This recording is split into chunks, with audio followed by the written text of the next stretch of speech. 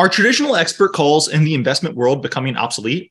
According to Stream, they are, and you can access primary research easily and efficiently through their platform. With Stream, you'll have the right insights at your fingertips to make the best investment decisions. They offer a vast library of over 26,000 expert transcripts powered by AI search technology. Plus, they provide competitive rates on expert call services, and you can even have an experienced buy-side analyst conduct the calls for you. But that's not all. Stream also provides the ability to engage with experts one-on-one and get your calls transcribed free of charge, all for 40% less than you would pay for 20 calls in a traditional expert network model.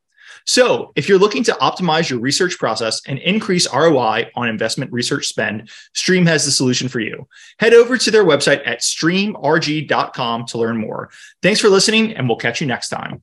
All right. Hello, and welcome to the Yet Another Value podcast. I'm your host, Andrew Walker. If you like this podcast, it would mean a lot if you could follow, rate, subscribe, review, all that jazz, wherever you're watching or listening to it. With me today, I'm happy to have my friend and the founder of Ranger Capital, Chris DeMuth. Chris, how's it going? It's going well. Thanks for having me on, Andrew. Thanks for coming on.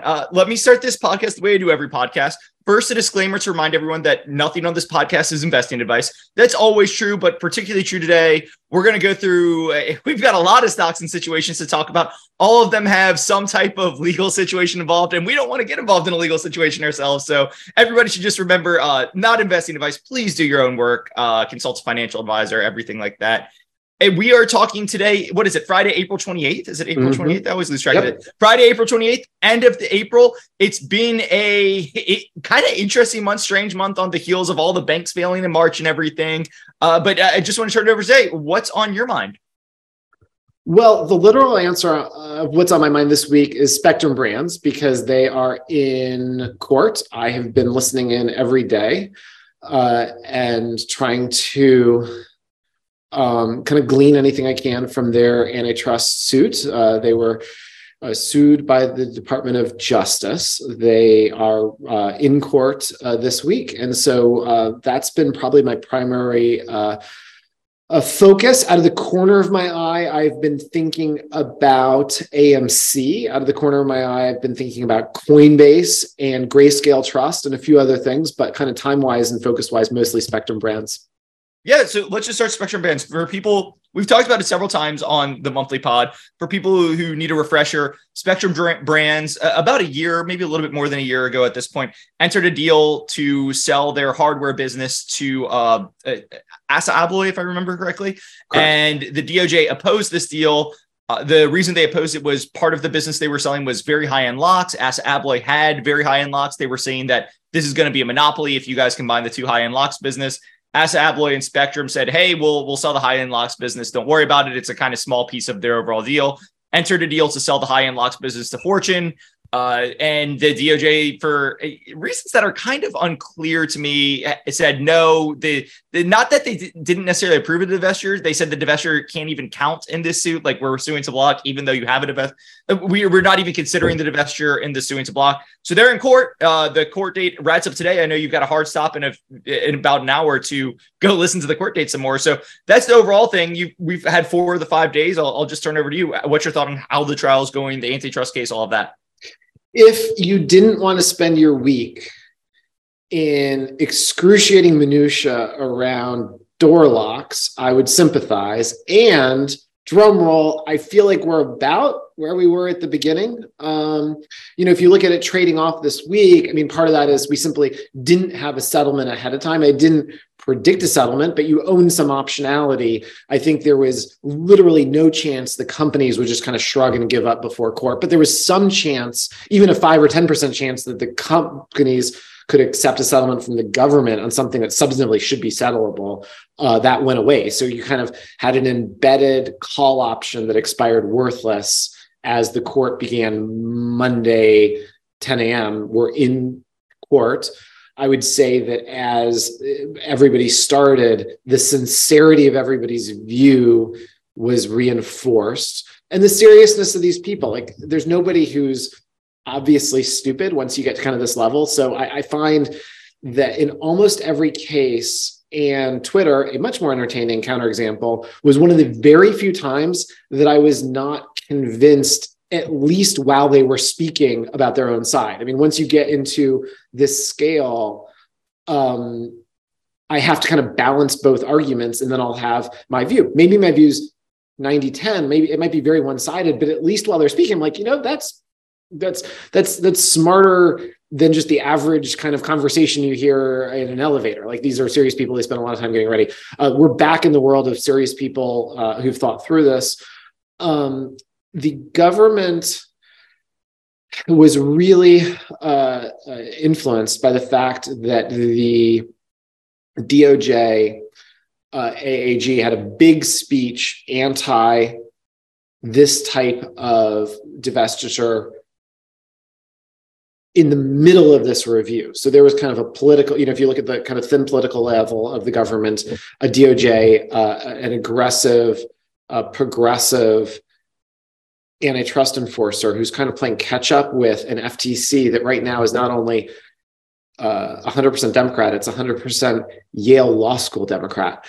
Three people who are, and I'm trying to get through the sentence without too many pejoratives. They're one thing, and they're that thing very much, and he's trying to play catch up. And so the people working on this case kind of had a political incentive right in the middle of the decision on whether or not to accept a settlement that sure seemed almost comprehensive. And then the issue is whether or not the foreign bits and pieces are necessary to the North American door lock business that's being divested in whole to a single non-private equity buyer that happens to be a company that looks in size and scale and sophistication to be at worst a wash from where it came. It might be more competitive.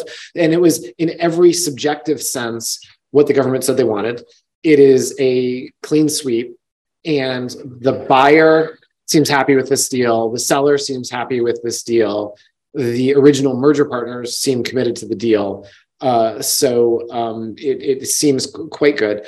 4 days in, the tensions lie around business executives who are very happy to explain themselves in the kind of clunky process of being a witness on the stand where the government puts yes/no questions. And I think everybody's sincere, right? These are lawyers who, if you said, is statute such and such, they have a yes/no answer. These businessmen never know what's going on for sure. The market's constantly changing. The competitors are constantly changing. What do these customers want? They don't know. They're always winging it to some extent, and they don't necessarily want to stay on stand. And if you give them a moment to explain things, they're very competent, smart, accomplished people. They're happy to explain it, and they just hate these binaries on things that are not susceptible to a yes/no answer. So it's kind of they're talking past each other in that way. The government thinks that they are Sherlock Holmes who have discovered an amazing clue when there's a hot doc, when there's some notes that seem to be saying something. But in a couple dimensions, it says far less than the government thinks. So middle managers in some company that has a huge amount of their business in the US has a lot of kind of corporate kind of Harvard Business School, McKinsey speak about globalism. I mean, it's just kind of the kind of thing you say if you're at some conference and you're talking to your Vietnamese distributors. And so they'll kind of do this litany of the need and benefits of globalization. And some of these countries they'll tick off on the list have like zero sales. That's like no part of what they actually do. And it just, but they're not the kind of people whose vernacular would be, screw them foreigners. Let's just focus on where we're getting the money. Like that's not how they talk. They talk about, kind of, but it's poetical. And they say this poetical language. And then the government says, gotcha. You need globalization to sell a lock in New Jersey. And they don't, and they don't think they do. And they're happy to explain it, but they're both put into this yes/no kind of stilted formulation and trial, and they use poetry about globalization, and the combination makes the government think they really are onto something here, and they're just not. And the judge will see through that, or she won't. Let me ask two questions. So I think the one thing that you have listened to way more of the trial than I have, but the one thing that I think jumped out to me, I can't remember exactly when, but I think the judge said something along the lines of, hey, government, like I understand the precedent that you're trying to set here, but I'm not sure this is the case you want to set that precedent on. And to me, I heard that, and I just heard the judge saying like, hey, government, I I understand what you're trying to do, but this isn't the case for that. And if you like make me rule on this case, it's going to set a bad precedent for you. Was I reading too much into that? Was I misremembering it? Or? You weren't, but there's two things about, let me just focus on the judge for a second. There's two things that I need, one clarification I need to make, and then a negative and positive. Clarification. There was an earlier judge, they switched. The earlier judge had some very promising language indicating how novel the government's case would be. We got further with the earlier judge on something that I thought was very promising for the companies. And then the judge changed up. So my recollection was that we got farther with the line of thinking of how unusual siding with the government would be with the earlier judge in the kind of preliminaries leading up to the trial. In trial, the biggest negative would be this is a judge who I think by background and writing would be fair to describe as left of center, certainly a Democrat and a progressive Democrat, not in ways they think are that applicable to this case. I mean, but takes the government very seriously. Has made numerous comments about how she, like the government lawyers, make a lot less money than the private sector lawyers. So there's a certain kind of camaraderie, more plural pronouns talking about her and the litigators for the DOJ. And she's very new as a judge, and her history is as a litigator. So she intervenes in the questioning more than any judge I've ever heard. In kind of charming, quirky ways. I mean, she's the only kind of comic relief, fun part of this trial. In one of the trial talks, she had like, we're delaying the trial by a couple hours or by a week or something. And there was a line like, and the government shall provide the company 2 staplers to like make up for the delay. And I remember sending you an email. I was like, was this a joke? Like who put this in? Is this a sign? Is she making fun of someone? I've never seen this before. She's fun and she's funny. She's clearly extroverted. It's a little awkward when you're a lawyer in such a case because she's the decision maker, right? So she can be as loose about language as she wants, and then they have to kind of decide how much they want to participate in that. As a litigator, she was somebody who really indulged in being part of the bar socially, like always wanted to like interact with the people on the other side outside of trial. I mean, I think she had a lot of fun as a litigator. And I think as her role changes, I think she's kind of catching up to it being a different role. I mean, nothing I think is inappropriate in any way, but very busy with the hot takes. The most amusing part of the whole trial so far is because this is her first big trial. Her mom's listening in, and during breaks offers commentary that she'll sometimes mention. You know, if somebody's talking, her mom started the trial by saying, you know, you're talking too fast and you're interrupting too much. And if somebody sounds like, oh, he sounds really Ivy League, or he's not letting the stenographer catch up. And so she kind of mentions her mom's commentary, which is fun, but also odd.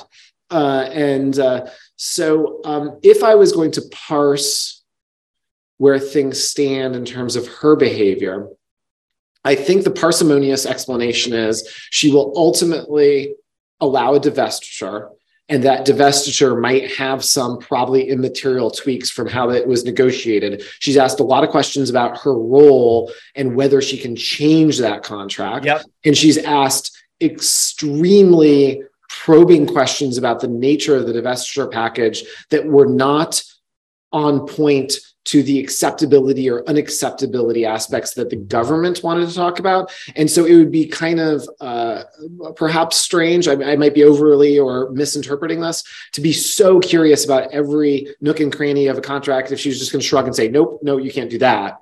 The buyer wants it, the seller wants it. The government has a theory about why it's unacceptable, but she is probing. She's probing about everything, but probing and very specific in a way that looks like a divestiture is part of the decision that she has the job of writing. The part of the trial that went maybe least well, from the beginning, we kind of started with government witnesses, with government questions. And it's an adversarial process, right? They can make their case look as good as possible, and then the companies undermine it. I think it's on track. I think the companies will win, but I don't think it is obviously or necessarily so. And now, a quick word from our sponsor. Are traditional expert calls in the investment world becoming obsolete? According to Stream, they are. And you can access primary research easily and efficiently through their platform. With Stream, you'll have the right insights at your fingertips to make the best investment decisions. They offer a vast library of over 26,000 expert transcripts powered by AI search technology. Plus, they provide competitive rates on expert call services, and you can even have an experienced buy-side analyst conduct the calls for you. But that's not all. Stream also provides the ability to engage with experts one-on-one and get your calls transcribed free of charge, all for 40% less than you would pay for 20 calls in a traditional expert network model. So if you're looking to optimize your research process and increase ROI on investment research spend, Stream has the solution for you. Head over to their website at streamrg.com to learn more. Thanks for listening, and we'll catch you next time. Let me ask two more quick questions here. Sure. So the first, and just so this has been kind of my theory, and I don't know if it's right or wrong, but generally when we talk about a case like this, right, a divestiture case, you're talking about a merger going through, right? Twitter wasn't a divestiture case, but you're talking something like Twitter versus Elon Musk, right? If your side wins, you get cashed out, basically, right? Twitter wins, they're going to get $54.20 per share, and the deal is over. If they lose, then it becomes a standalone company, and then you have to figure out fair value and everything. And there were lots of debates around Twitter's fair value, but that on a win, you just get cashed out, and that's what you're playing for. One of the interesting things here is, Spectrum Brands, as we're talking about a $65 share price, just under $6 billion enterprise value. If they win this case and get to sell HHI, they'll get about $3.5 billion in proceeds. So that is a massive, massive amount versus their enterprise value, right? More than 50% of their enterprise value. But it's not win and you get a flat cash number, right? If they win, you've got to figure out what the value of the remaining business is. And, is the remaining business worth $2 billion, $1 billion, $6 billion? No one knows, right? But what I'm trying to say is I think one of the reasons there might be opportunity here is because the typical arbitragers, there's not like a number for the upside to plug in, right? That number kind of changes every day based on the value of the remain co and everything. There's not one number on the upside. So I think it attracts maybe less eyeballs, or, it's a little harder to hedge or think about. Am I thinking about that incorrectly, or what do you think? No, I agree 100%. I had a stint before managing capital of being kind of a consultant to ARB funds. And it was interesting to watch the focus difference between prop desks at the time, kind of ARB specialists and so forth. And mandates are a big part of the industry and what creates supply and demand in individual securities.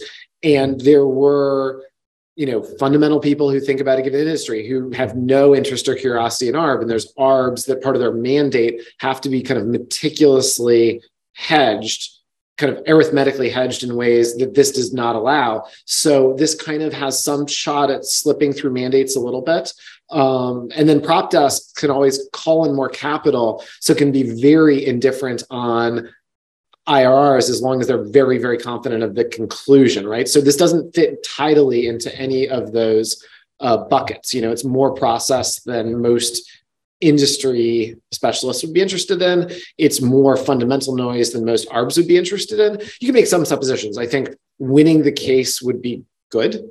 I think losing the case would be bad, and you can kind of start to build a construct of numbers on those. But all the numbers I could come up with, you'd have to then say, give or take $10, right? Like it's not something that should be subject to any false precision.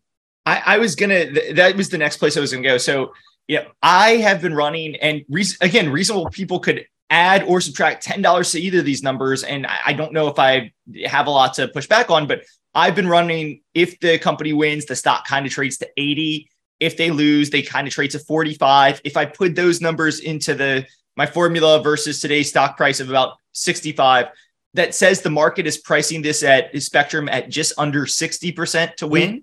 What are based, again, we're 4 days into a 5-day trial. So you've got 1 day left, but where are you kind of plugging the odds of the company winning at? And by the way, we have separately, without coordinating assumptions, come to virtually identical answer. I think 80 is a very reasonable upside. It could eventually be more. I think 45 is a very reasonable downside. And the way I'd say it is, you could probably sell it for 40 at the worst possible ARB puke moment, and it probably settles out closer to 50. So yeah, 45 I think is really, really good. But I'm at 80. I've been at 80 kind of, and I don't want to be stale here. I've kind of been at 80. When it was trading in the 40s, I was at 80. It's tough because like you look at this, the RemainCo, if they win, they get $3.5 billion in proceeds. So the RemainCo is trading for $2.2 billion. Yep. The RemainCo did $274 million in EBITDA, but they said, hey, look at 2021, our go forward earning in 2021, they almost hit 400 million in EBITDA. They've said, hey, we think, 18 2 years out, we could get to over 400. Like what type of global pet care, home consumables, like those don't trade for 400 EBITDA. This would be under 6 times. Those don't trade for 6. They trade for like, you would think 10. So do you believe the 400, even if you believe the 310, like there could be a lot of upside there. You could talk yourself into a lot of upside. Yeah. And then the two ways I'm soft on this are, one, a management team is the management team that got you into this situation. So when they're talking about solving problems, their kind of behavior is going to correlate with what they've done in the past more than optimal. And we're not getting the money, right? I would feel much better if you got a check for 80 than if you got whatever this hodgepodge would be that I otherwise would have no particular interest in, other than the discount that was created because of the antitrust uncertainty. Like, I'm here for the discount. I'm not really here for what's discounted otherwise necessarily. And these guys probably deserve some discount, given they're the people who got themselves into this situation that needs to be clawed out of. That discount shouldn't correctly be 0, even as these problems go away, because next they'll probably have some other damn problem. So I don't think these are A-plus players with an A-plus business model that was something we would otherwise gravitate to own. Like, say it goes to 100, I don't think you and I would be like excited to own it from 90 to 100, like based on what might drive it upwards. So it's kind of, it's a little bit noisy in that respect.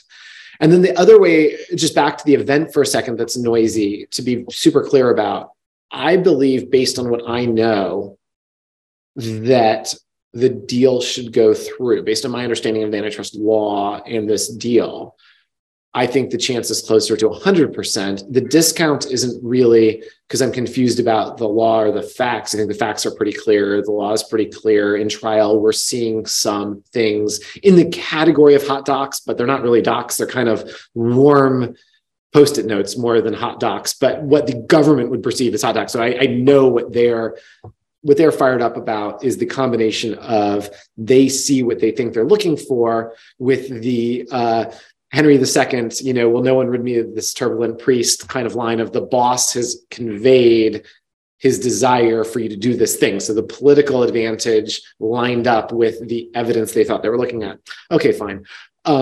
So why am I 80 and not saying 100 or 95 even? And the answer is, a judge who's been on the job for a few months. Like, I have no priors on her. I happen to be in almost every particular looking at a decision maker who's different than me in almost every respect you could imagine. I find her likable and quirky, and like, I don't mean this in an antagonistic way, but my view of the antitrust law is probably not that salient a predictor of what she will say and do, if that makes sense. No. We just don't know. And so that's why I want to leave lots of space for me to simply be wrong in what happens here. An interesting way I was kind of thinking about it was, I think historically, if you look at the government bringing a case, the government's like about 60 to 65% likely to win a case to win a case they bring, because the government does not want to get in the business of bringing losing cases. If you think about the individual incentive at the department, it destroys your career. It doesn't destroy, but it's a bad mark. It's going to be a limiting factor in your career politically. It's bad every which way, sets bad precedent for cases. So they tend to bring cases they're more likely than not to win. But I do think there's two things. A, you can read the facts of the case and see that they're really in favor. And B, like, I do think over the past couple of years, the DOJ and FTC has gotten more into, hey, let's bring cases that even if they're not winners, just make a political statement by bringing them. And I was thinking about that. I was like, look, this is trading, let's just call it 50-50. And it's probably trading 50-50 because people are anchoring to that base case and they like don't want to step out on a ledge, even if you read the cold hard facts and look at this and say, hey, this is a great case once you get the divestiture.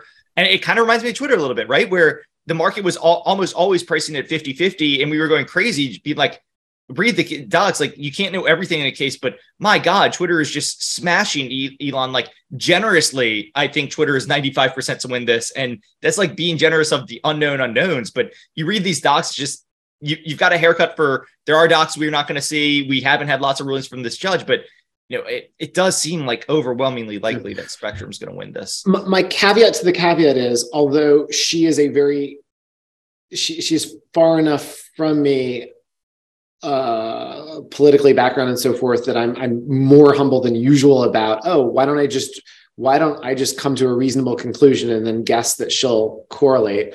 It's not a political case. I mean, it's about the least ideological thing. I mean, I keep thinking, oh my gosh, does anybody really care if rich people pay slightly more for fancy locks? And one of the things that's slightly awkward on the stand is it's very clear once the topic of luxury comes up in a topic where the standard thing, like the best basic lock you could get would be the kind of lock you'd get inexpensively on a bodega or something. It's actually the commercial designation slightly more durable than the residential. Fine. Then they have to dream up, hey, rich people have all this money. How can we get it? Let's just kind of come up with new stuff. The stuff doesn't matter. The rich people don't matter. Their money doesn't, it's all just kind of, the idea of luxury is this artifice. And then the government's swooping in to defend them on something that seems to be trivial, kind of like several layers of triviality. And of course, the management doesn't want to say this, right? So they have to kind of be solemn about it. But the extremity of the inconsequentialness of this is funny. And it's like, is this what they care about? So the fact that, she is a Democrat and appeared to be picked on 2 or 3 or 4 criteria as kind of she is a gold star DEI hire. And I have to say, respectfully of her, like, she also seems like she happens to be a smart lady. So she doesn't only have the DEI stuff, but she has every DEI thing you could imagine. That doesn't seem to be salient here. So the fact that let me just pull out one tiny straw. If there was any aspect of a progressive Democrat woman, immigrant background, lesbian, and she kind of talks about all these. Her identity, she really brings her whole self to work in terms of inserting who she is into her courtroom. If that had any salience on this case at all, I think it basically doesn't. But a big part of the government's case is, can these people at the divestiture buyer handle this market? And several of the key executive is a woman who I found highly credible and can totally handle this. So it's like, can this lady handle selling locks in America? It's like, yeah, sure she can. She thinks she can. They're paying the price they can. They think it's a good buy. Like, there's no reason to think it wouldn't work. And it seemed just a molecule of heavy-handedness on a impressive female executive, and her capability of jumping over what seems to me like a kind of low bar, might factor in a little bit, maybe in favor of the deal even. But that's the only one I can come up with. Yeah, I don't know. I have thought it was funny the whole time, imagining like Bernie Sanders on the campaign trail being like, we need to protect the rich homeowners from corporate monopolies and high-end door locks. Like that is what it's really funny to me. Let me move on quickly to Activision, Microsoft. We've talked about just about every podcast we've done. Might not be talking about it anymore going forward, but that's because earlier this week, the UK CMA, I think, kind of unexpectedly ruled against the Microsoft Activision deal, sending the deal into complete limbo. I say unexpectedly because a few months ago, the CMA had really changed their views on the merger review. They were limited it only to cloud gaming, if I remember correctly. And people thought that was a sign that they were going to, Microsoft had made enough concessions that they were going to allow this through. No, they said, hey, this will limit competition in cloud gaming. We're not going to allow this to go through. The stock, it's funny because a lot of people had said Activision was performing really well. The downside had come up a lot. And I think that's right, because when we started talking about this, the stock was 75 on the hopes that this deal would go through at 95.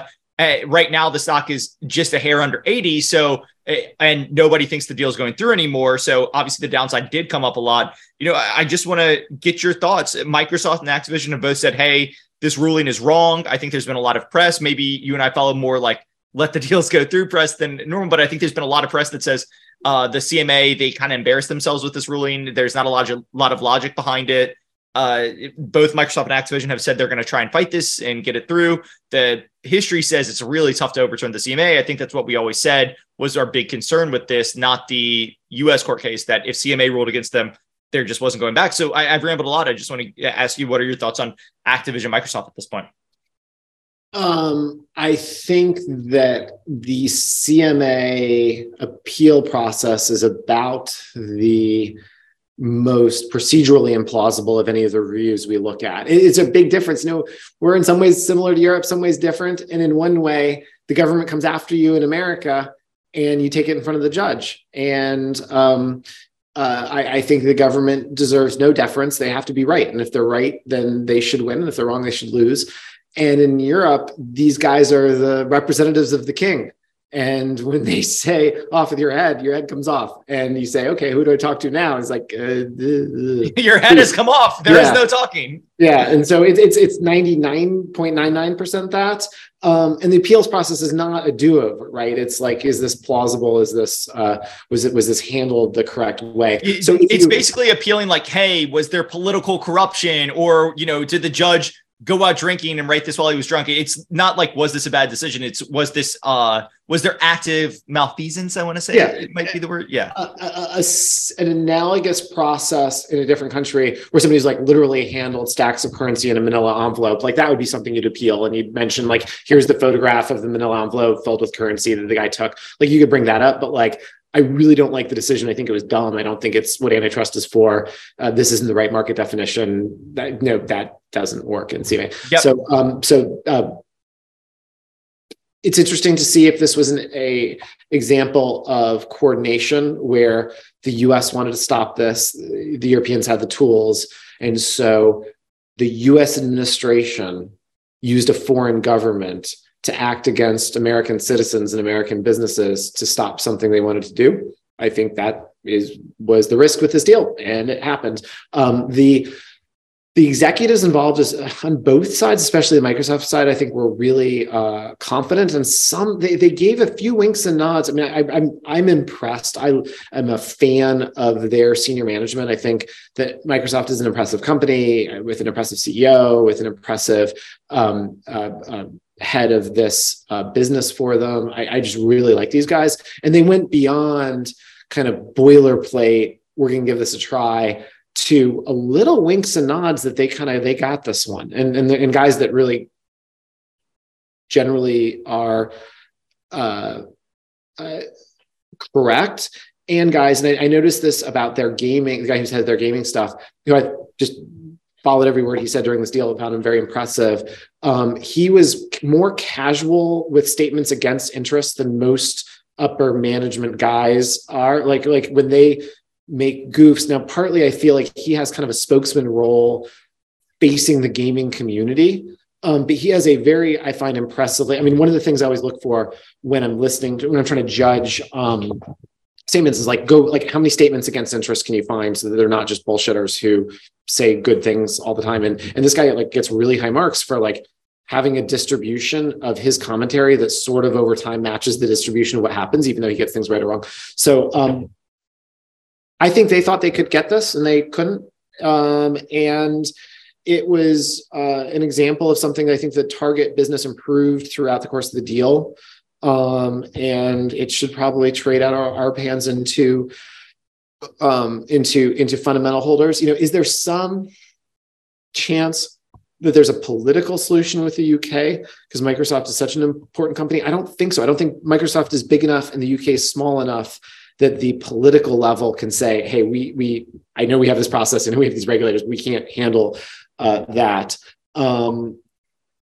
There's some precedent for a total regulatory block becoming redeemable just when the deal and the parties are so important relative to the size of the economy and the kind of counterfactual need for spending outside of the deals they're trying to do. And I just don't see it here. So I think it's pretty dead. I think that the company's kind of ineffectual spatting publicly against the UK's actions looks like weakness, not strength to me. So yeah, dead deal, valuable target, moving on. Yeah, so both, like, the CEO of Activision said in an interview I saw like 2 days ago that they're ready to fight this. They're gearing up to fight this. Microsoft has said they're ready to fight this. Like, the two questions I just, as you went through, I don't know how they fight this.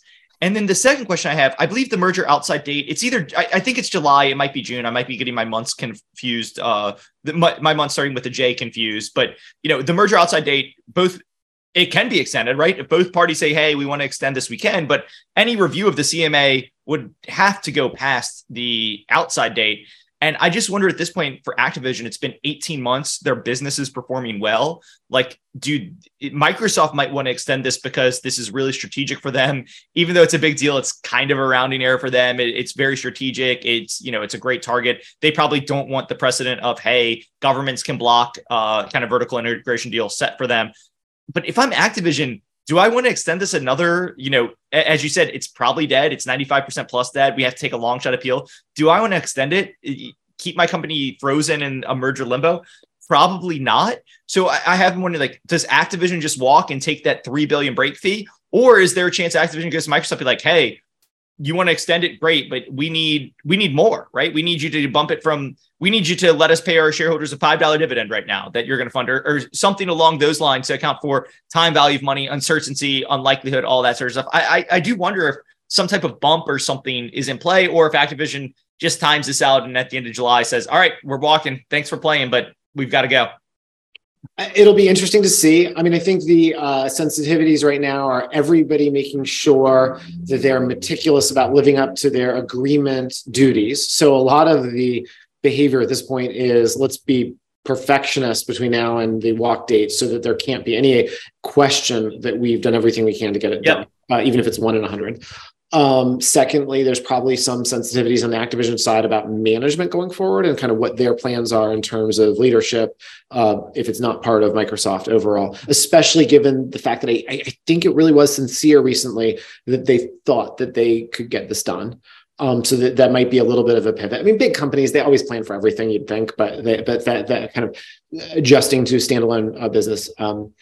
Secondly, there's one more situation I want to cover, and then I know you've got to hop to the Spectrum trial that we've been talking about. But the one thing I think, I don't know if we'll have time to talk AMC 8 because that is a wild situation there. But the one thing I know you and I have been looking at, not really doing too much with, but just thinking about, has been Coinbase. I think you've also been doing a little bit of thinking around GPTC, Grayscale, Bitcoin Trust. But, especially Coinbase, just for people who haven't, I'm sure everybody knows who Coinbase is, right? It's a large company, but they got a Wells notice about a month and a half ago.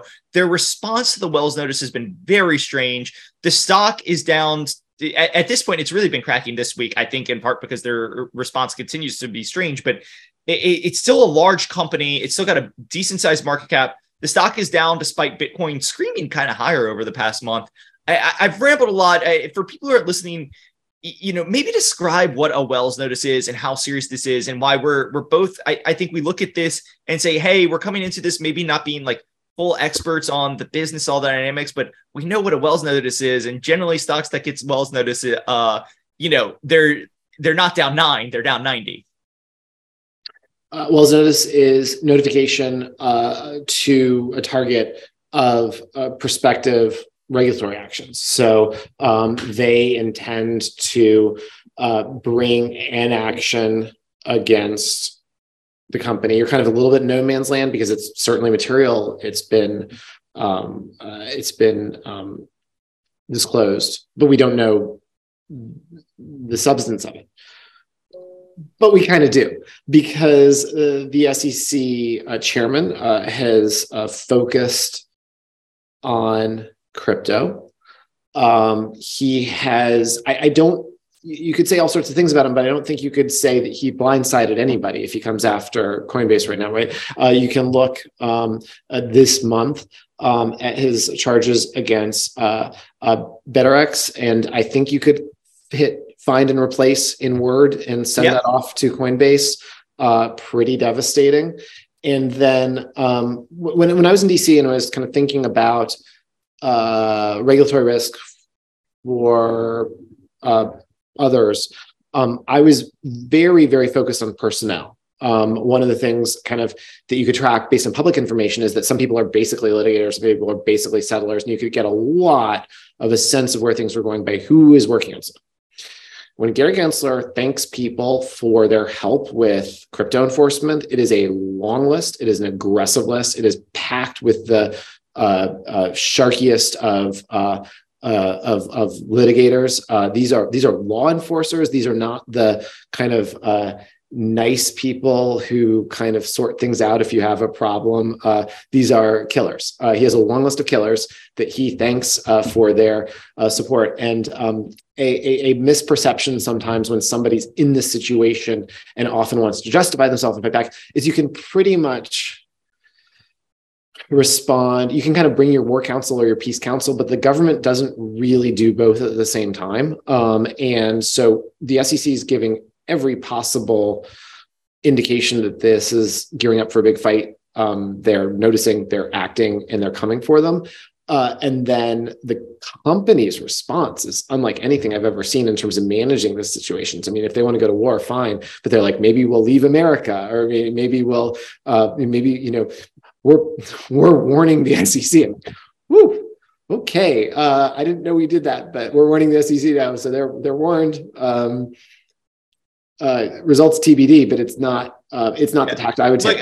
It's April, it's tax month. We just paid our taxes, and I'm warning the government. If they try and take this much money from me again, I'm putting them on warning. I mean, there are a couple of cases. I mean, that's what there are a couple of cases. Elon Musk warns the government. Mark Cuban warns the government when they come after him. He warns, but you got to be really, really rich, and you have to have really thick skin, have almost infinite reputational cost, insensitivity, but also either really control a public company, have a fan base that is willing to accept it. But there's very few managers of a public company whose audience can tolerate that. And now, a quick word from our sponsor. Are traditional expert calls in the investment world becoming obsolete? According to Stream, they are. And you can access primary research easily and efficiently through their platform. With Stream, you'll have the right insights at your fingertips to make the best investment decisions. They offer a vast library of over 26,000 expert transcripts powered by AI search technology. Plus, they provide competitive rates on expert call services, and you can even have an experienced buy-side analyst conduct the calls for you. But that's not all. Stream also provides the ability to engage with experts one-on-one and get your calls transcribed free of charge, all for 40% less than you would pay for 20 calls in a traditional expert network model. So if you're looking to optimize your research process and increase ROI on investment research spend, Stream has the solution for you. Head over to their website at streamrg.com to learn more.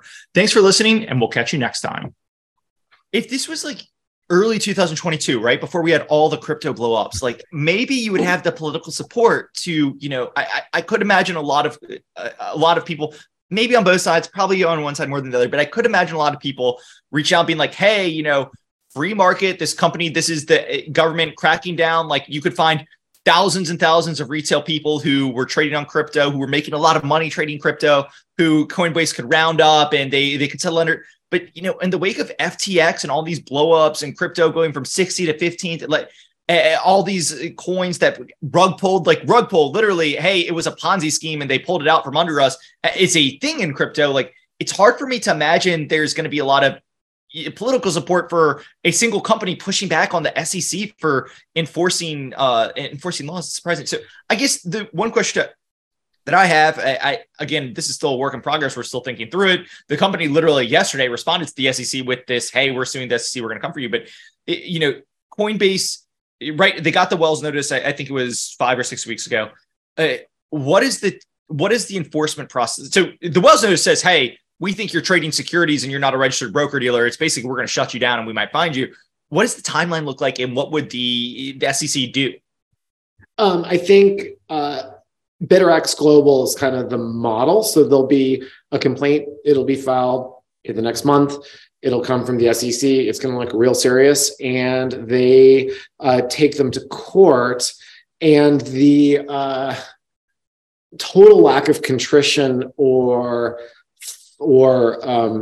deference from the company means that this is going to be war. They're not going to really be looking to save them. I think tips to the public and kind of breadcrumbs to say these are the crypto assets that will be considered securities. These are the crypto assets that will be considered commodities. Will guide them to not have as gentle a crash as possible from day one to the complainant, because I don't think they really necessarily want endless number of kind of mom and pop.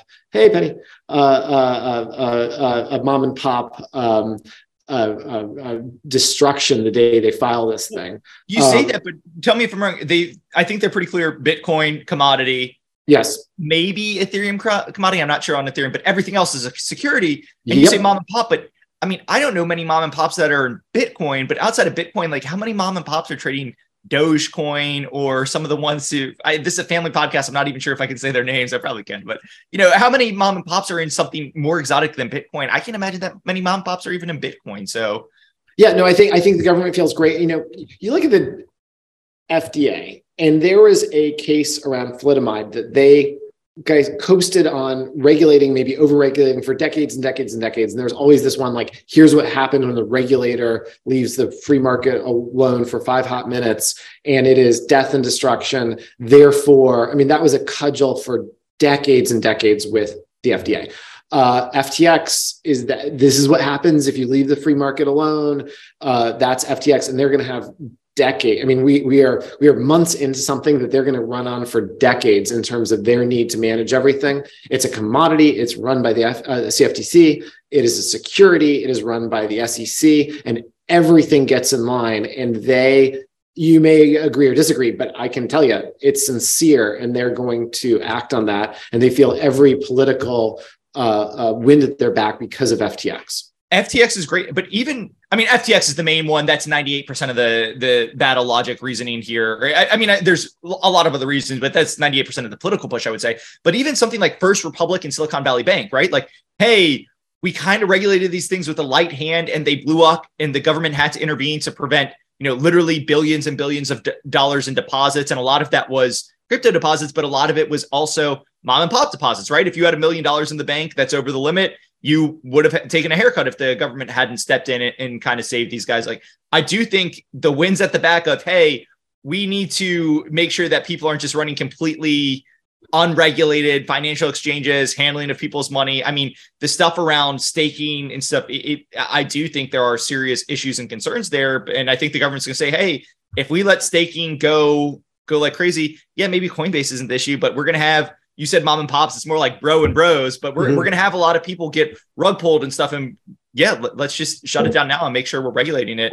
And just one more thing here. My favorite thing was one of the crypto people said, hey, Gary Gensler doesn't even trade Bitcoin. Like, how can you have somebody regulating Bitcoin when they don't even trade it? And lots of people said lots of things. One of my favorite was like, I instantly thought of, hey, like, nobody jumps out of an airplane without a parachute, but we can still regulate like airplanes safely descending. My favorite was somebody said, hey, nobody at the FDA takes meth, but they can still regulate meth. It was just crazy to me. I think it's a terrible miscalculation. I think the demographic and political ghettoization of Bitcoin hurts them, and they think it helps them. They think it's kind of self-reinforced. There's some reflexivity in the boldness of the Coinbase CEO.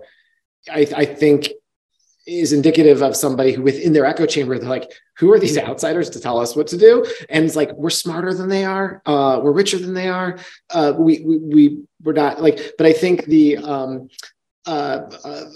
libertarian-ish techno people, their isolation is one, leading them to be bolder, but it's also leading the regulators to care less. Like, there's not going to be that much collateral damage within this administration's key constituencies.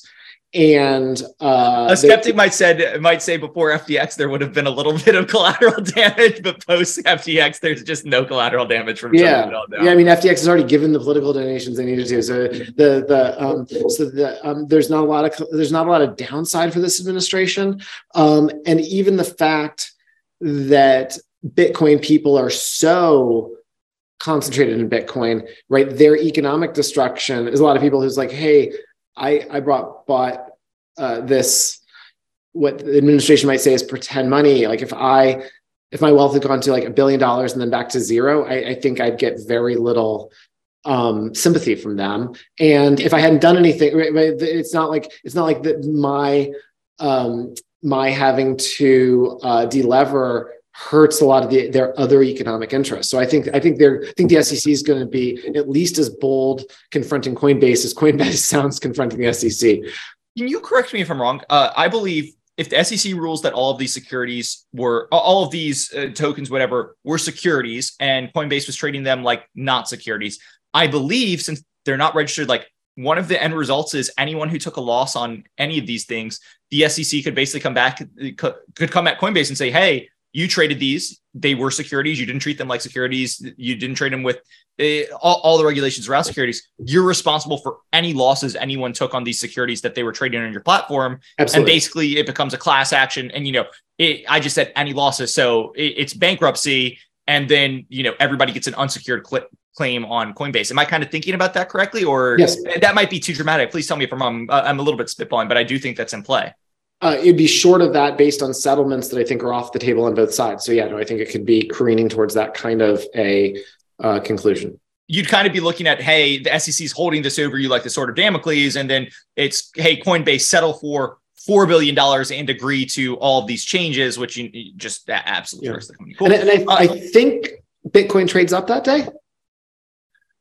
I'm not in the crypto prediction business. I don't know. I normally wouldn't be, but I think the impact of putting everything squarely in the securities, unregistered securities bucket is more painful than Bitcoin is a commodity. I mean, I think that it trades up on the certainty that everything else is security, but Bitcoin is commodity. So yeah, that makes sense. Look, it's almost 10. This has been great. We covered 3 really interesting topics. I mean, Activision Blizzard is probably done for the podcast, but I would not be surprised if next month we're talking Spectrum and Coinbase, because these are really fascinating topics. It's certainly on Coinbase. I know that's a big work in progress for us, but Chris, I'm going to let you maybe AMC next month. Well, that's at least 60 days away. So the good news is we have time. And the other good news is there's always fireworks and popcorn with AMC. So I'm going to let you off to day 5 of the Spectrum trial. Chris, thanks so much for coming on and looking forward to chatting in May. Great talking with you. Bye-bye. A quick disclaimer. Nothing on this podcast should be considered investment advice. Guests or the hosts may have positions in any of the stocks mentioned during this podcast. Please do your own work and consult a financial advisor. Thanks.